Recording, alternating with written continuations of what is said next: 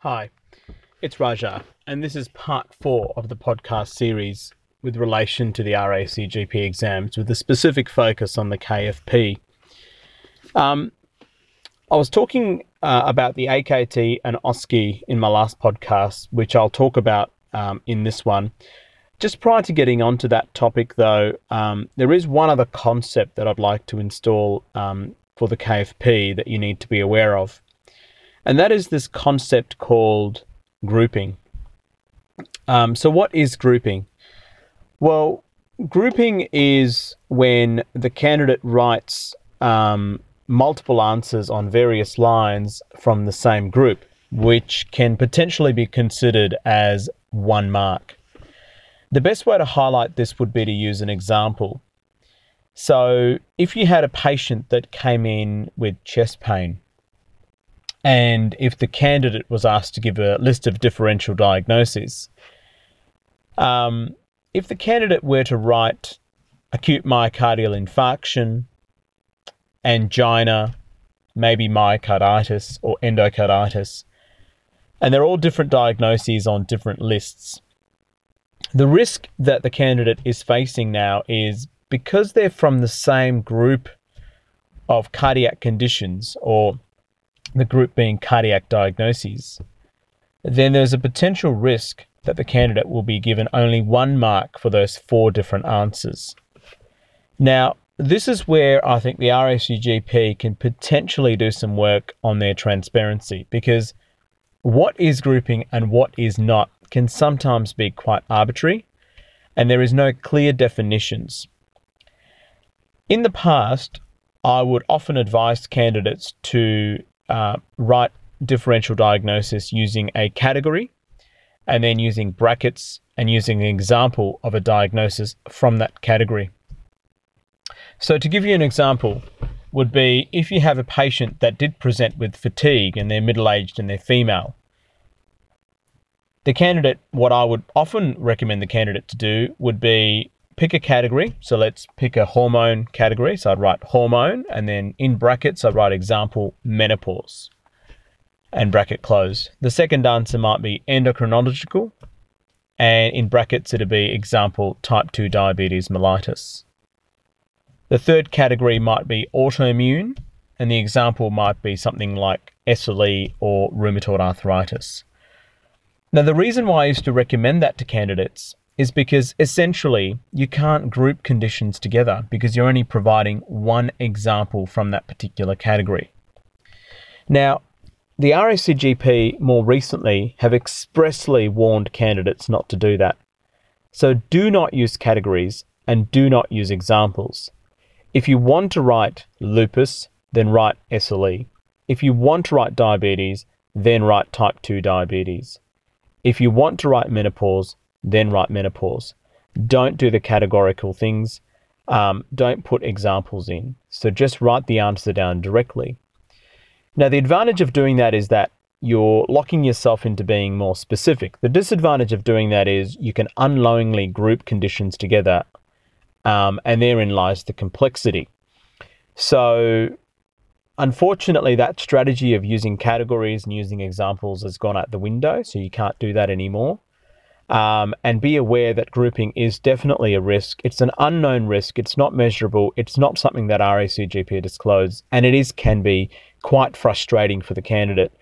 So unfortunately, I don't have any specific way of advising candidates to sort of use specific techniques, except to say that grouping is a risk, try and avoid it, and understand what it is, and that is to mention multiple issues from the same category of information. Okay.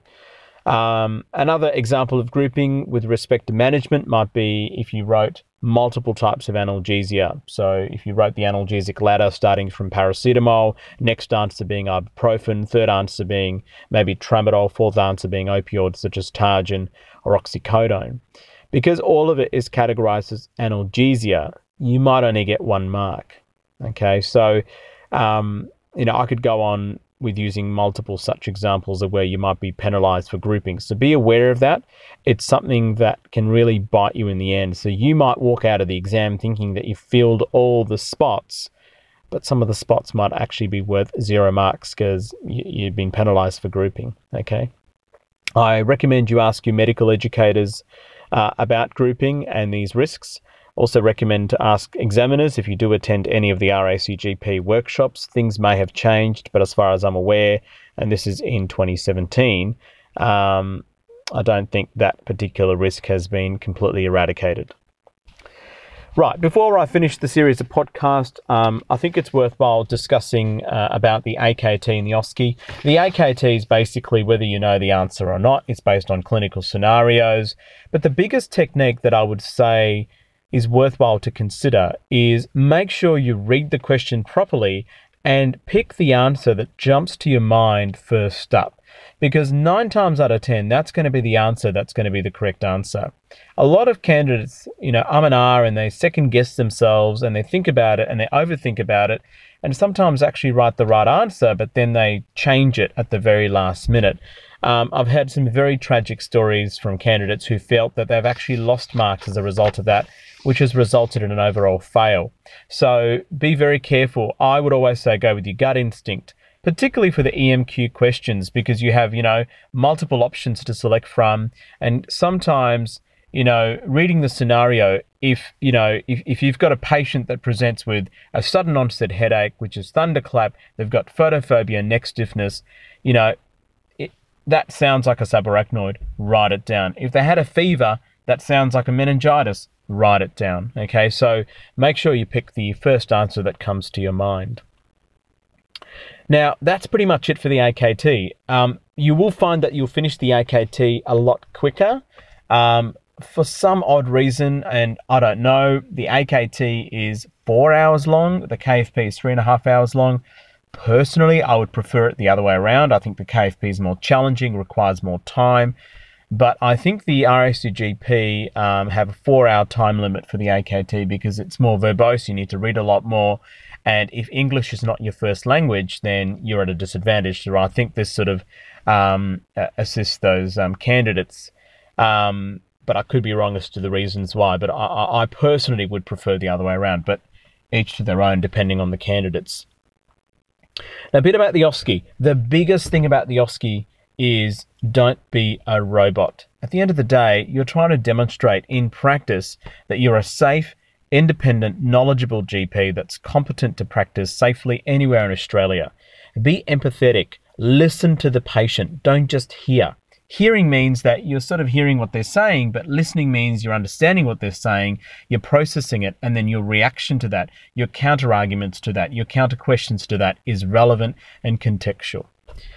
Time management is an absolute killer. Speak to any OSCE candidate. They will probably say to you that the 8-minute stations are very, very difficult. The 19-minute stations are not too bad because you've got to gauge as to how the time goes through. So the first 8 minutes in a 19-minute station is going to be the 8-minute bell for the other short cases. And then when the bell goes again, it's going to be another 3 minutes. So you're up to 11 minutes because that's the reading time for the other short stations. And then the third bell, which is the 19-minute station, is when you move across, and that's going to be the other candidates moving in between the short cases. Okay, so time management is really critical. The best way to practice for an OSCE is latch on to a good buddy, a good family member, and practice. Use your patience as practice.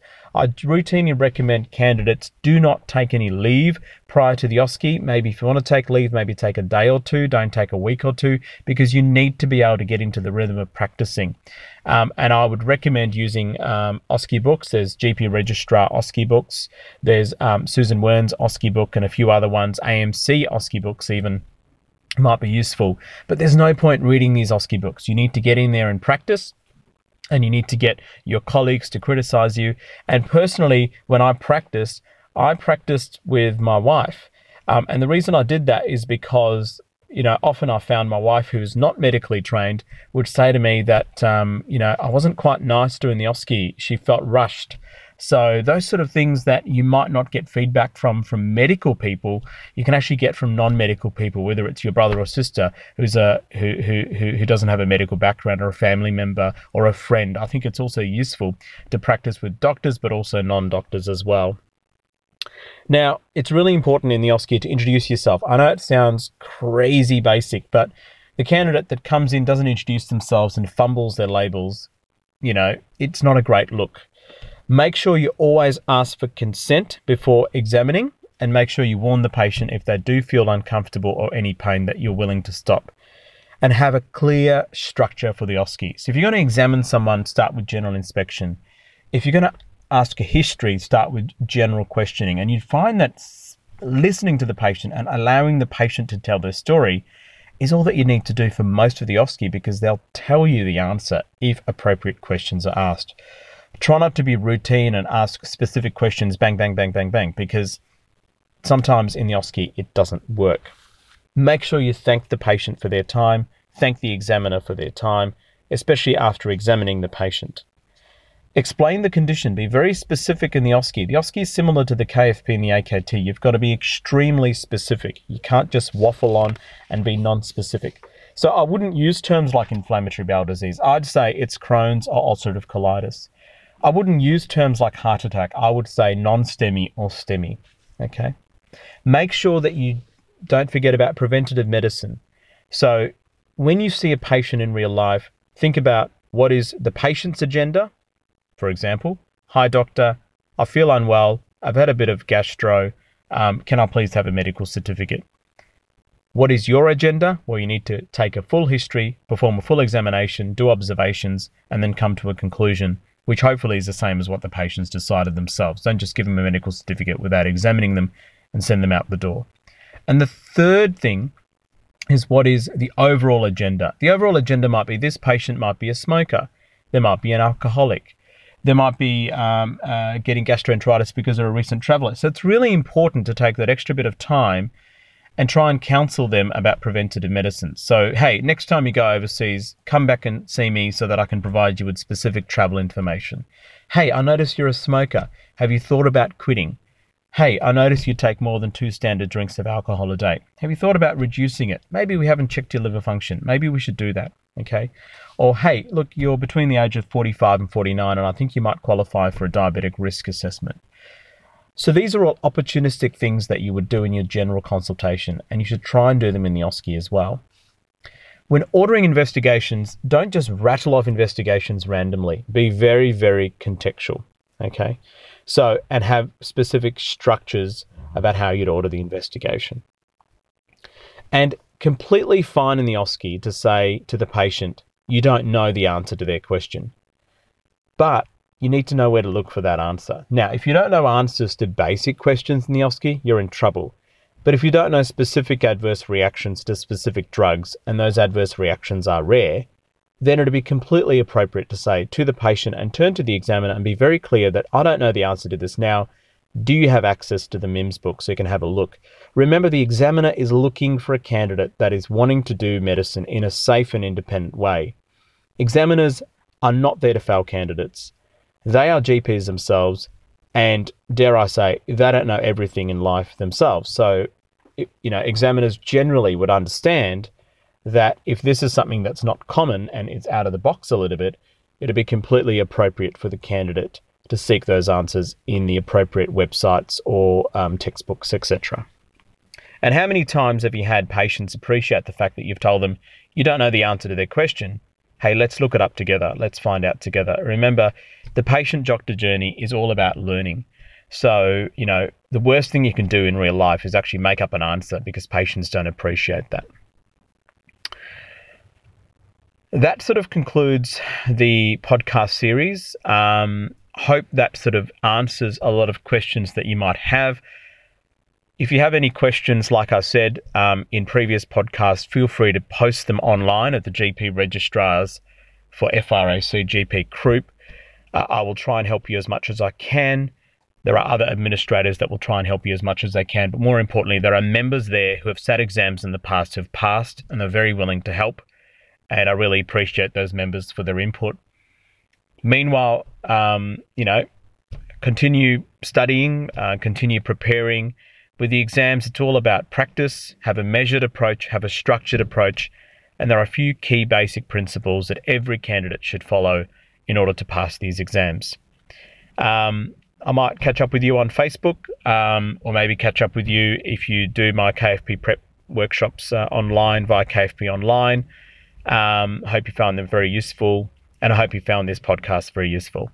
Thank you.